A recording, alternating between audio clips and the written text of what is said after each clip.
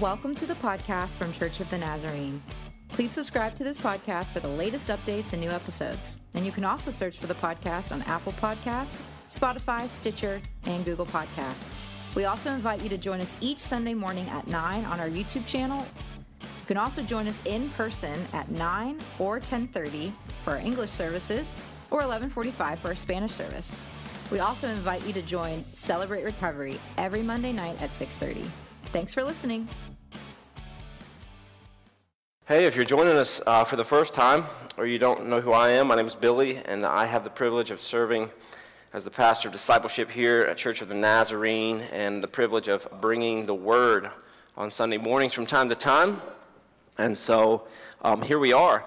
We began a new series last week titled The Tough Sayings of Jesus, and it's a fitting series because we're in the season of Lent in the Christian faith as we journey the 40 days leading up to Easter, right, and to Good Friday and all that we celebrate on that weekend. And so Tough Sayings of Jesus seems like a fitting series to dive into. The purpose of this series, we began it last week. This is the second week of the series. We began last week, but the purpose is to not take some difficult sayings of Jesus and somehow turn them into not difficult sayings, right? The sayings that we're looking at were difficult before the sermon series was constructed, and they're going to be difficult afterwards because they've been that way for 2,000 plus years. And so the purpose of the series is for us as people who are seeking after God to more deeply understand His purpose in saying these things and how we're to think and apply them obediently to behave accordingly because of what He said. And we began last week, and our focus was on love your enemies. That was the declaration. Love your enemies. Our culture says curse your enemies, right? Do whatever you can to get the upper hand. But in the way of Jesus, Jesus says love your enemies. But I want to tell you a story, what's been going on last week for me, and I'm going to go back a few more weeks. So anyway, my wife wanted to upgrade her phone, right, smartphone. She wanted to upgrade her phone, and so we called this said phone company, Verizon. And I'm not going to say any names, but Verizon. And so we call and we say, we want to upgrade. Okay, they got it, right? Oh, here's the deal. Trade your phone in, da-da-da-da. All right, we're good. Let's do that. So they say, we'll send you the phone. And so we order the phone and we get it. And then after we get it, we're like, oh, wait, we could have, for just a couple more dollars, like a month, you know, the whole thing. We're like, we could get more storage. And you have this 30-day window to trade, to exchange it, right? And you can restocking fee, all that stuff. So I call on a Monday, and I'm like, hey, we want to exchange this. We want to get the next one up with a little more storage. And the lady's like, great, we'll send you this one. It'll be here by tomorrow night. You just put the other one in the box and send it back to us, and we'll take care of it. And I'm like, sweet, all right. Well, 2 days go by, and I hear nothing. There's nothing there. So I call them. And I tell the lady, I said, hey, 2 days ago I talked to this, and the customer care rep was like, there's no record here of any notes of your call or any order or anything like that. And I'm like, oh, okay, well, can we do this? Like, I'm not sure what's going on. And, my wife would like to use her phone. The other one was messed up, and she's like, yeah, let's try to get it through. And anyway, there's some error because the other one's not activated. And they start telling me all of these things. And finally, they say, all right, we got it finally. And so it ends up, there's an email sent, well, there's an error ticket that came up, and we're dealing with it within the next 24 hours. And so this was on a Thursday. Well, Monday comes around, and that's a lot more than 24 hours, and nothing's happened. And so I call back again, and I am not happy at this moment, okay? And so I'm wanting these service reps, these customer care reps, right, to understand the seriousness that I felt about the issue at hand. That they were not hearing me, they were not taking care of it, they weren't understanding the problem, and they weren't getting it right. And so I'm serious, and I talked to one to the point where I'm really like just letting them know how serious this is, what I feel about it, and they're getting uncomfortable, so they start repeating their scripts, right? It's just like they have a script in front of them. They're repeating this script to me over and over. I'm like, no, you're not listening to me. This is what I'm saying, and eventually they get so uncomfortable that they drop the call, right? We've accidentally lost connection, and we'll get back to you soon, and you never get back to anyone.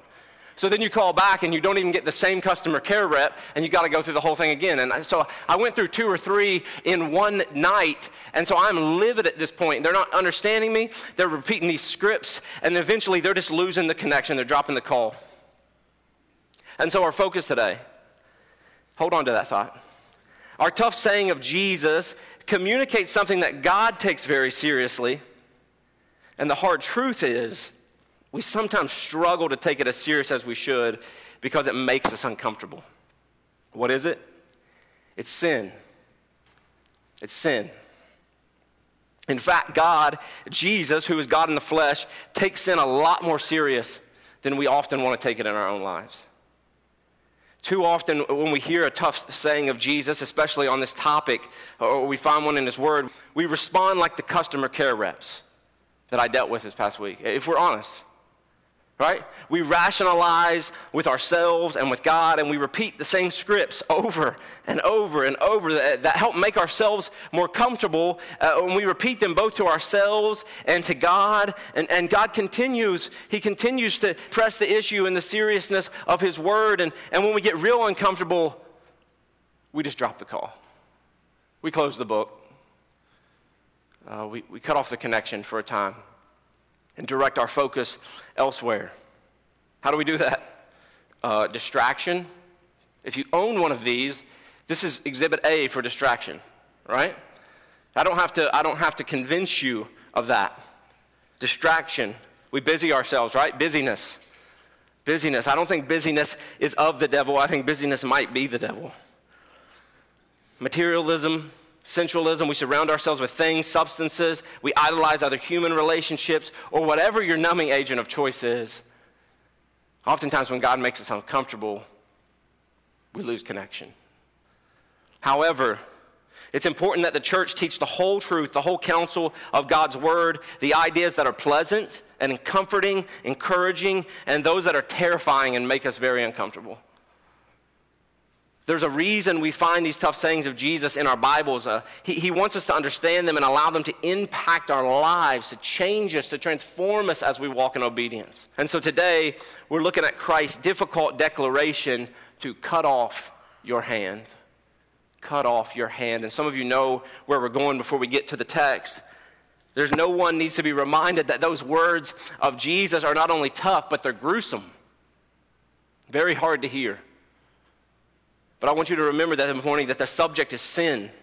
And sin is gruesome and deadly. And we make a mistake when we try to tame the idea of sin. When we as Christians try to make it somehow more palatable to us, easier to swallow.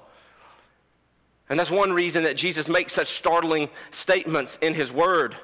You see, the gruesome nature of sin as described in the text that we're going to dive into today should, one, cause us to hate sin and strive to stay far from it. Should lead us to repentance and a commitment to keep short accounts with God, and then finally should help us understand just what Jesus accomplished on the cross, bearing all sin once and for all.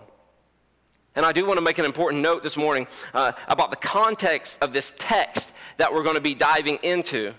Jesus isn't preaching, and we're going to be in Matthew 5 to begin. Jesus isn't preaching this text in Rome, in some pagan marketplace of ideals, to a bunch of people who are not even interested in him anyways. Okay? He's preaching this in Galilee, in Israel. He's not preaching a message of salvation. This message isn't about, this is how you are saved.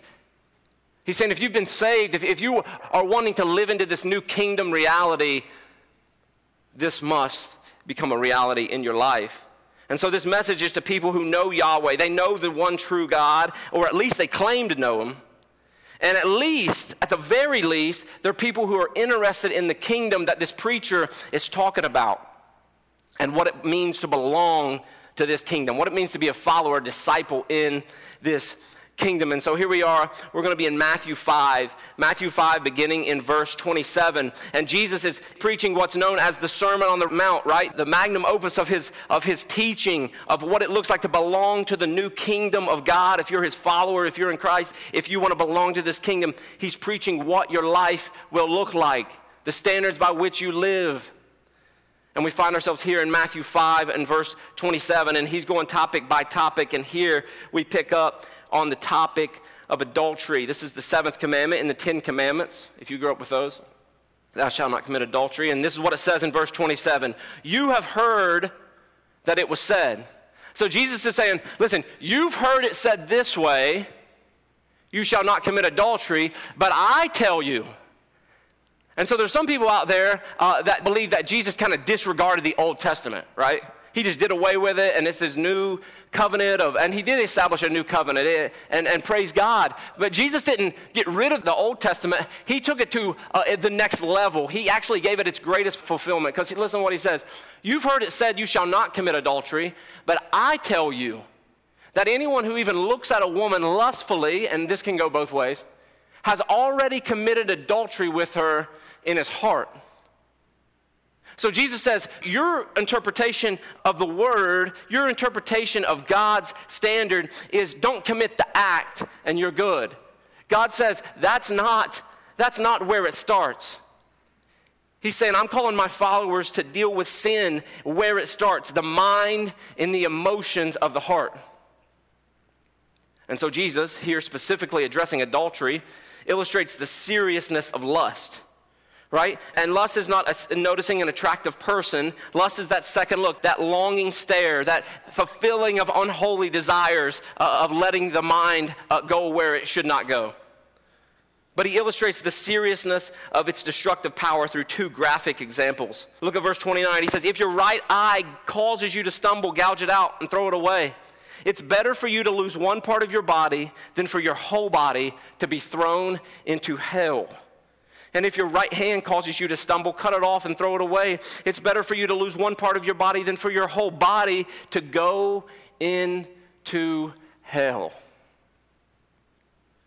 Gouge it out. Cut it off.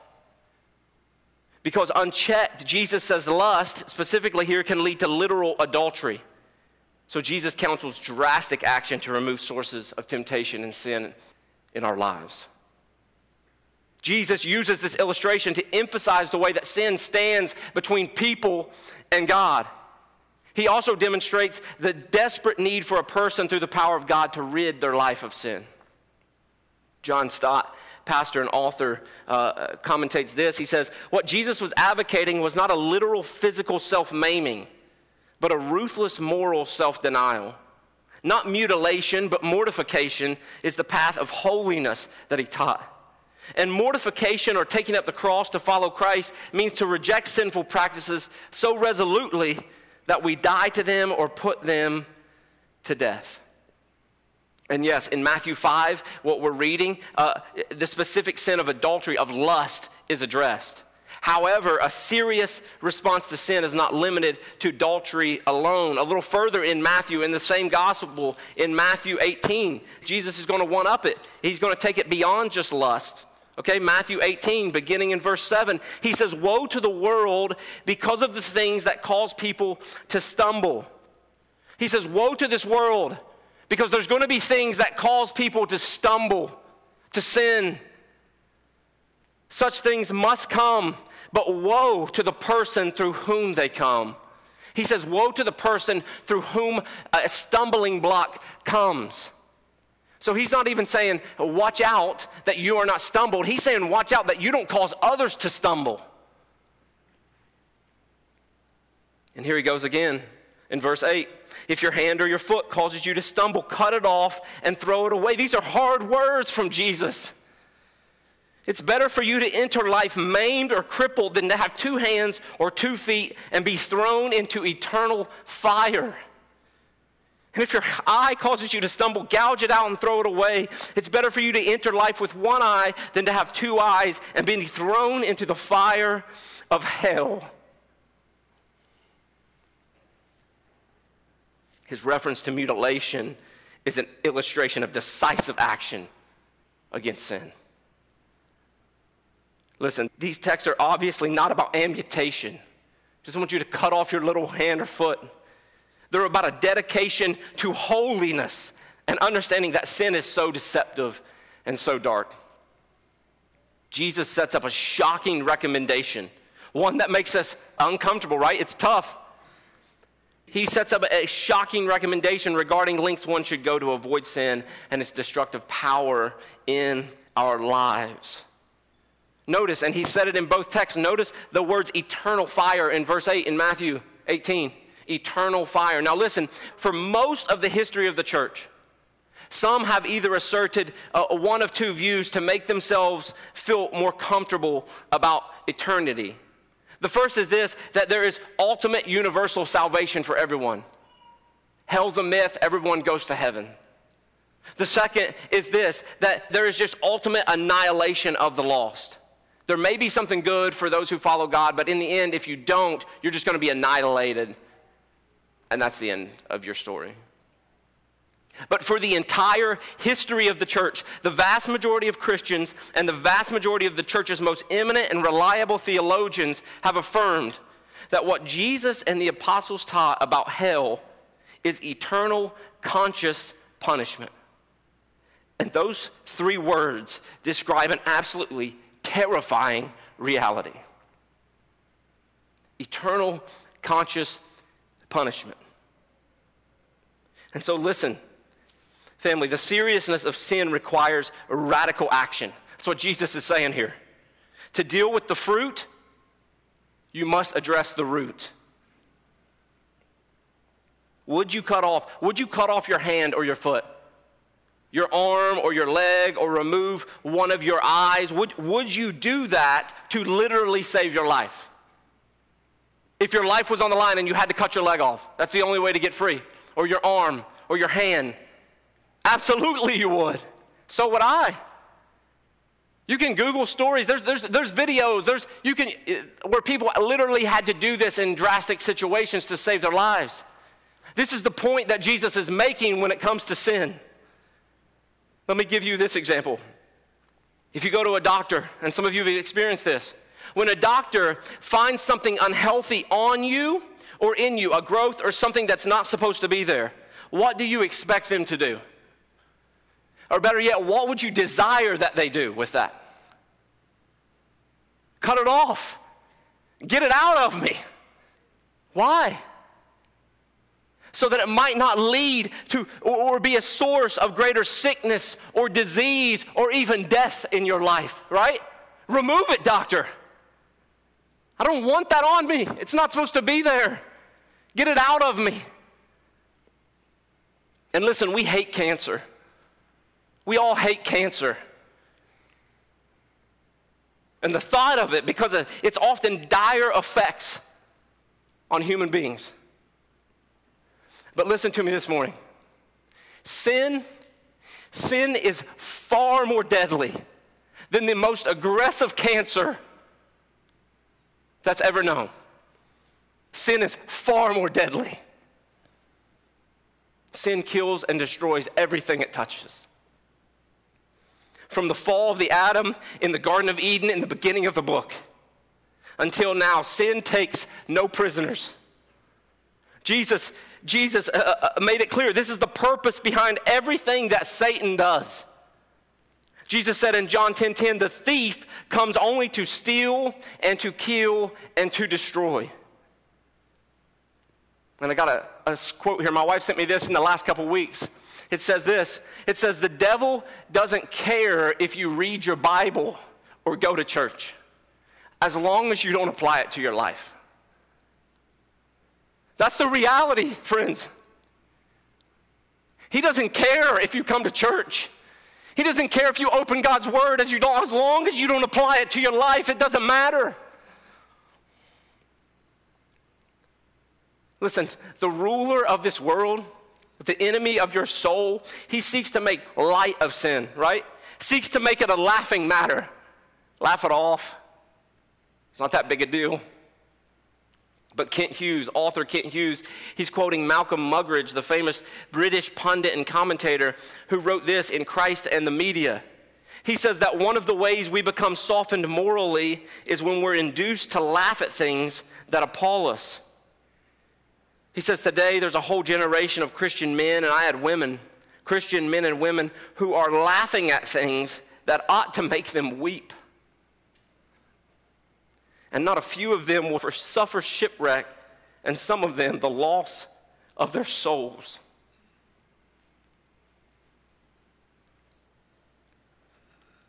Sin is gruesome and deadly. It's not laughable and it's not lighthearted. When we regard sin as God does, we find nothing amusing or humorous about it.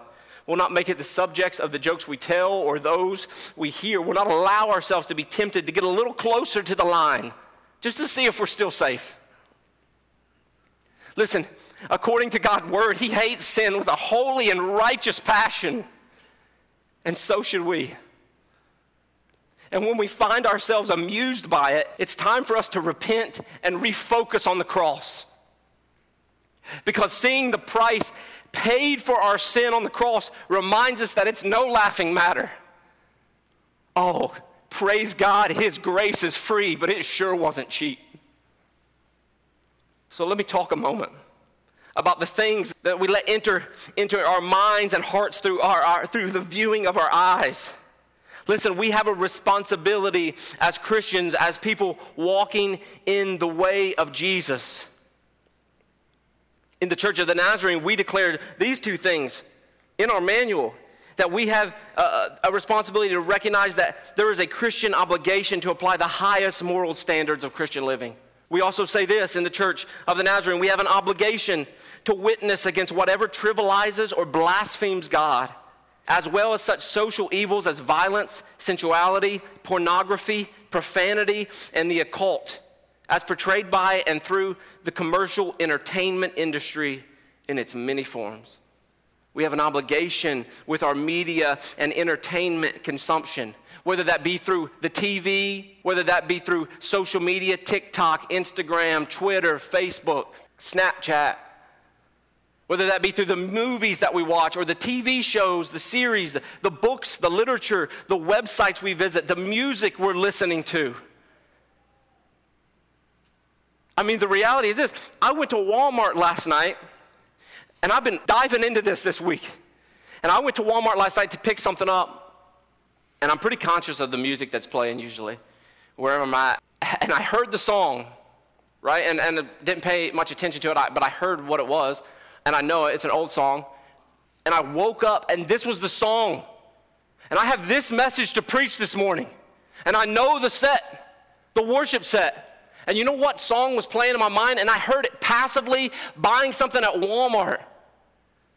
The lyrics go, "I'll keep you my dirty little secret. Don't tell anyone or you'll be just another regret." It's an all-American reject song from back years ago.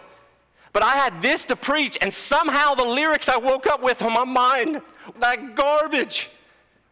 If you don't think that the things that you consume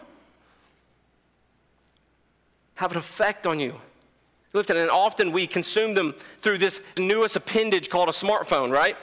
And so I don't know if you knew this today, but you have 5 appendages, right? If you have 2 legs and 2 arms, right, you have a 5th appendage. It's called your smartphone, right?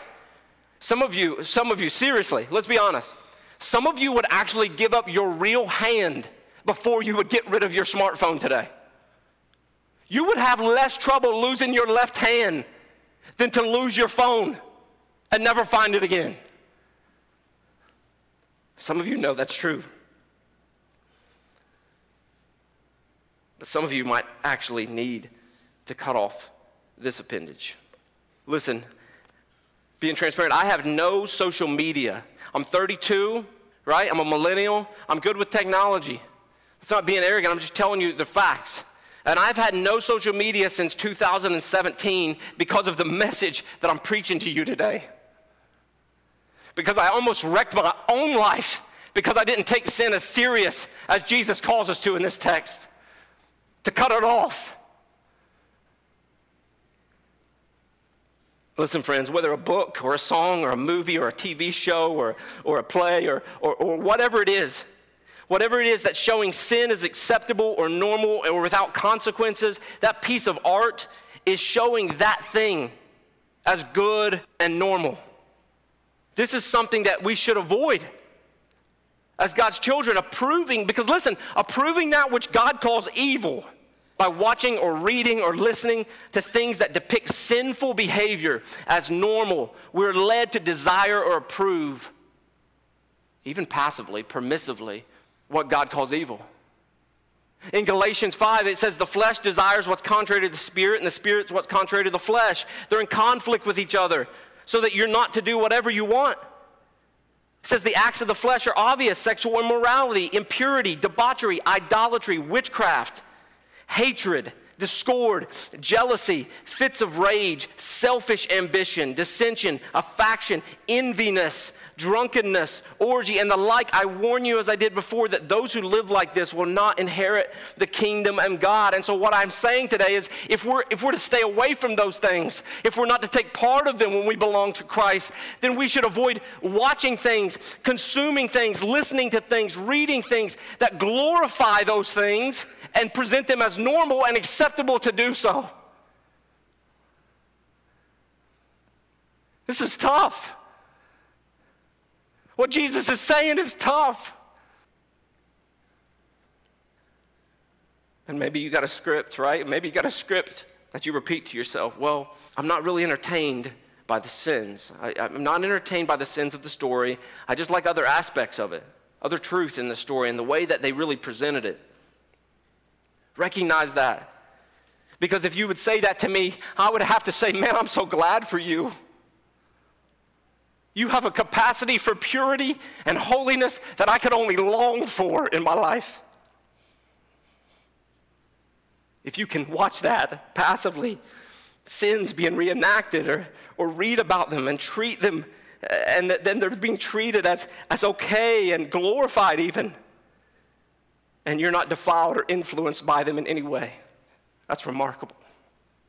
And some of y'all are thinking, man, I'm not going to let Pastor Billy know what I like to watch. And listen, that's okay with me. Because if you ever get this gut check, man, I don't want my pastor, I don't want my small group leader, I don't want my life group leader to know what I watch. That's probably a sign that God's saying, cut it off. The bottom line is this: the moment you think sin is acceptable, cut that thought off. Listen, Jesus is preaching to those who wanted to follow him. He wasn't preaching to the sinful pagan world.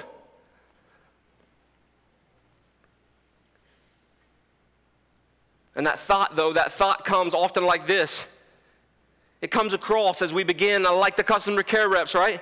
To begin to repeat the scripts, the rationalizations that we make to ourselves, to God, to make it more palatable, to make it easier to swallow, the rationalizations we give to ourselves to try to justify our actions. It may sound something like this. Well, they can't be serious. I mean, I love Jesus, but living like that's so out of touch with the times. That sounds so old-fashioned. Well, I think I'll be okay. I mean, only radical people really live like that. It's just a little white lie. I mean, it's pretty tame compared to most things out there. I mean, we've already crossed the line in our relationship, so there's really no going back now. We've been married before, so boundaries aren't the same in our situation. Well, of course, I don't agree with some of the things in the show, but it has all the feels. It's got all the vibes, you know? It's got all those vibes. Man, everybody's watching it. I mean, it's just the right decision financially speaking, because paying 2 rents is ridiculous right now. Well, it's just my guilty little pleasure, I guess. What? What? Be very careful when you stand to argue your right to do or to have something, that something does not actually have you and your heart. Because what has captured the wonder of our hearts will control the way we live, the way we think, the way we process. It'll control our worldview. And anything that's captured our hearts before the Lord Jesus Christ is an idol. Listen, the reality is you are going to become what you enjoy. And if it breaks the heart of holy God, why would you think that it can fulfill yours? You're playing with fire and you will get burned. You will get burned. Listen, church family, God calls us to a far more radical transformation than any sort of bodily mutilation can address. If we could see the end result rather than the tempting part, it'd be far easier to resist and to reject those things that would entertain sin. But you see, Jesus can see it, and he exhorts us accordingly to cut it off. Gouge it out, remove it. Remove it from your life now, whatever it cost. Whatever it cost. If your right eye causes you to stumble, gouge it out. And if your right hand causes you to stumble, cut it off and throw it away, because it's better for you to lose one part of your body than for your whole body to go into hell. Friends, this is the words of Jesus Christ, the Lamb of God. Strong and sharp language from the lips of love incarnate himself, love in the flesh. What will you do with them today? And listen, if these words are landing lightly on you today, it's almost a sure indicator you've lost the sense of God's holiness in your life. Writer John Bloom said the loss of the sense of God's holiness always produces the loss of the sense of sin's sinfulness. When God is not feared, sin is not feared. Extreme danger calls for extreme measures. Yes, the mutilation imagery is a metaphor, but it's not hyperbole. We know it's a metaphor because the literal loss of a hand or eye doesn't get to the root issue of sin. But radical and painful amputation of stumbling blocks out of our lives may be the only way to escape falling headlong into sin's deceptive trap. As Mandy comes, we're going to move to close and respond. Peter, one of Jesus' right-hand men, one of his closest disciples, wrote this in 1 Peter 4 towards the end of his life. He had seen some things. He had experienced some things. He knew some things. And this is what he says. He says, therefore, since Christ suffered in his body, arm yourselves with the same attitude. Since your Lord and Savior, since your King suffered, arm yourself with the same attitude. Because why? Because whoever suffers in the body is done with sin. As a result, they don't live the rest of their earthly lives for evil human desires, but rather for the will of God.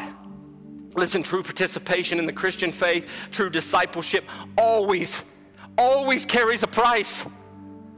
I'm not calling you to walk in the way of Jesus because it's easy. It's not easy. It's not easy in this materialistic, secularistic, pornographic culture that we live in. It's not easy. We may need to mutilate, we may need to cut off a habit, a Wi-Fi habit, a substance habit, an alcohol habit. We may need to cut off a relationship, whether that's romantic or just a friendship that's influenced you in ways that are not pleasing to God. We may need to cut off a career. We may need to cut off our TV. Listen, it's better to go without a TV than to have sin dominate your life. We may need to cut off our computer. If surfing pornographic websites or the like is a temptation and snare to you, cut it off. Get rid of your internet or computer, or at least get an accountability program installed this afternoon. Some of us may need to cut off this new appendage that we like so much. You say, man, that's drastic, Pastor Billy, is it? Because Jesus is the one that said to cut off your hand. Pastor Jared, he's bringing this word at East Rock, and his word on this topic regarding our smartphones, he said this to me. He said, if your smartphone causes you to stumble, smash it. Get a dumb phone. It's better to navigate life with paper maps than to have an iPhone direct you to hell. We may need to cut off some of our personal freedoms. Because listen, friends, it's far better we enter life having lost those things than keep them and lose our souls. And this is tough. This is tough because we're proud and we fear losing something that we have far more often than we fear a holy God, the King of the universe. Listen, it's not easy to deny yourself, but it's always worth it. And hear me out this morning. Don't be confused here between legalism and godly discipline, okay? I want to make this clear. Between legalism and godly honoring discipline, the difference is one of motivation. Legalism is self-centered. Legalism says, look at my outward righteousness I've attained by my behaviors. What Jesus is calling us to is godly discipline. Discipline is God-centered. It's the essence of what Paul writes in Romans 12 when he says, therefore, I urge you, brothers and sisters, in view of God's mercy. He's saying to do this in view of the great mercy of God that's been poured out in your life. In view of his mercy, offer your bodies as a living sacrifice, holy and pleasing to God. This is your true and your proper worship. If you desire to be a true disciple of Jesus, he's calling you. He's calling his church to a life of holiness unto the Lord. Holiness unto the Lord. If you look on our back wall, it's here in our auditorium at Harrisonburg. You may have never even read the sign. It's huge. Holiness unto the Lord on the back wall as you leave. And listen, that declaration, that way of thinking, that way of living is not a Church of the Nazarene thing. Oh, we care about holiness. We're passionate about it. But that's a God thing. That's found in his word. That's his expectation for his people. Pastor John Stott continues, Jesus was quite clear about it. It's better to lose one member and enter life maimed, he said, than to retain our whole body and go to hell. That is to say, it's better to forego some experiences in this life in order to enter the life which is life indeed. It's better to accept some cultural amputation than risk final destruction in the next. Of course, this teaching runs clean counter to modern standards of permissiveness. It's based on the principle that eternity is far more important than time, and purity than culture, and that any sacrifice is worthwhile in this life if it's necessary to ensure our entry into the next. So we have to decide, quite simply, whether to live for this world or the next, whether to follow the crowd and the culture or Jesus Christ. Would you stand with me this morning as we prepare our hearts to respond to the Word of God? Listen, this is tough. That's the point. It's not going to be any easier when you walk out of those doors unless you drop the call. Unless you lose the connection. Listen, Jesus had just finished teaching in John chapter 6. He had finished this tough teaching. Many disciples, many people were gathered around to hear him, and he finishes with some hard words. And in verse 66, it says this, from this time on, many of his disciples turned back, and they no longer followed him. In verse 67, Jesus turns to his 12 disciples, and he says, you do not want to leave too, do you? This is the question of Jesus. After many had turned to walk their own way, they had turned and said, this is too hard. I don't have time for this. I got to get back to my life. I'm going to be all right. I can't deal with this. I can't swallow that. They had heard gut-wrenching teaching from Jesus, and they said, no, not today. And Jesus turns and he asks us the same question. You don't want to leave too, do you? And you know what? We each have to answer that question, but you can only answer it for yourself. Maybe perhaps some of you are listening to this today, and if you were honest, you'd say, Pastor, I don't even have a relationship with Jesus. This is heavy stuff. The invitation to you today is to repent of your sin. Confess your need for a Savior and for him to come and make your life new. Place your faith in what he's already done on your behalf and ask him to bring the freedom from sin that only he can bring. Listen, we don't like discussions on sin and hell, but Jesus spoke of hell and warned us against the reality of it often. But more than that, by his resurrection, by his death, he won the victory over hell, giving us power to overcome by his blood. The eternal fire we read about is real. It's not a happy thought. It's not one we like to linger on, but it's truth. And we can't shy away from that reality. But listen to this, friends. At the same time, we should glory in the grace that provides us a way, an opportunity to be free from damnation because of what Jesus suffered on our behalf. Therefore, there is now no condemnation for those who are in Christ Jesus. For the law of the Spirit who gives life has set you free from the law of sin and death. And in Romans 8:12, Paul, a little further down, he says, therefore, brothers and sisters, we have an obligation. It's to Jesus.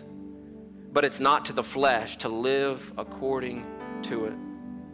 So with all heads bowed, all eyes closed, I would do you a disservice if I didn't give you an opportunity to respond to the Word of God today, to not leave this place and drop the call.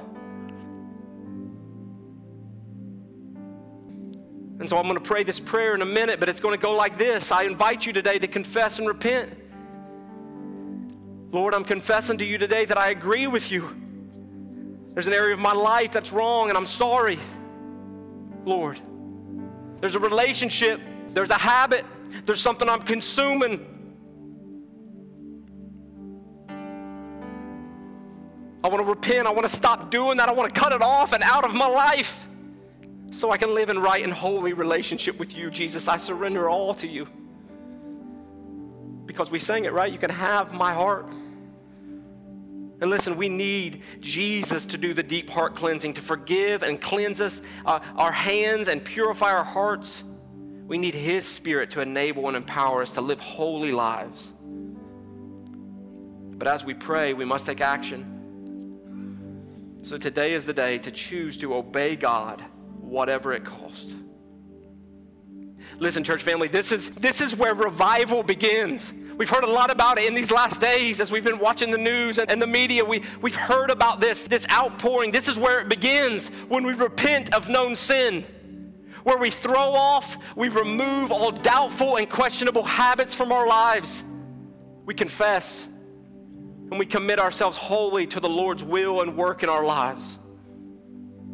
And listen, sometimes our outward action must move to reorient the posture of our hearts. And when we posture our hearts in humility before God, righteousness is the fruit. And so as the song plays, we're going to sing a verse and a chorus. And as Mandy plays and sings, I'm going to offer you a time to respond. If you want to pray this today, if you want to repent, if you want to pray this, Lord, I'm confessing to you today, I agree with you. I'm going to invite you, as the song plays, to come and gather around the altars. You can kneel, you can stand. We have altars. It's just a symbol, a place where we meet God. And so I'm going to ask you to come and stand, all heads bowed, eyes closed right now. And this is between you and God. But this is where revival begins, church. This day I call heaven and earth as a witness against you, that I have set before you life and death, blessings and curses. Now choose life. Choose life so that you and your children may live.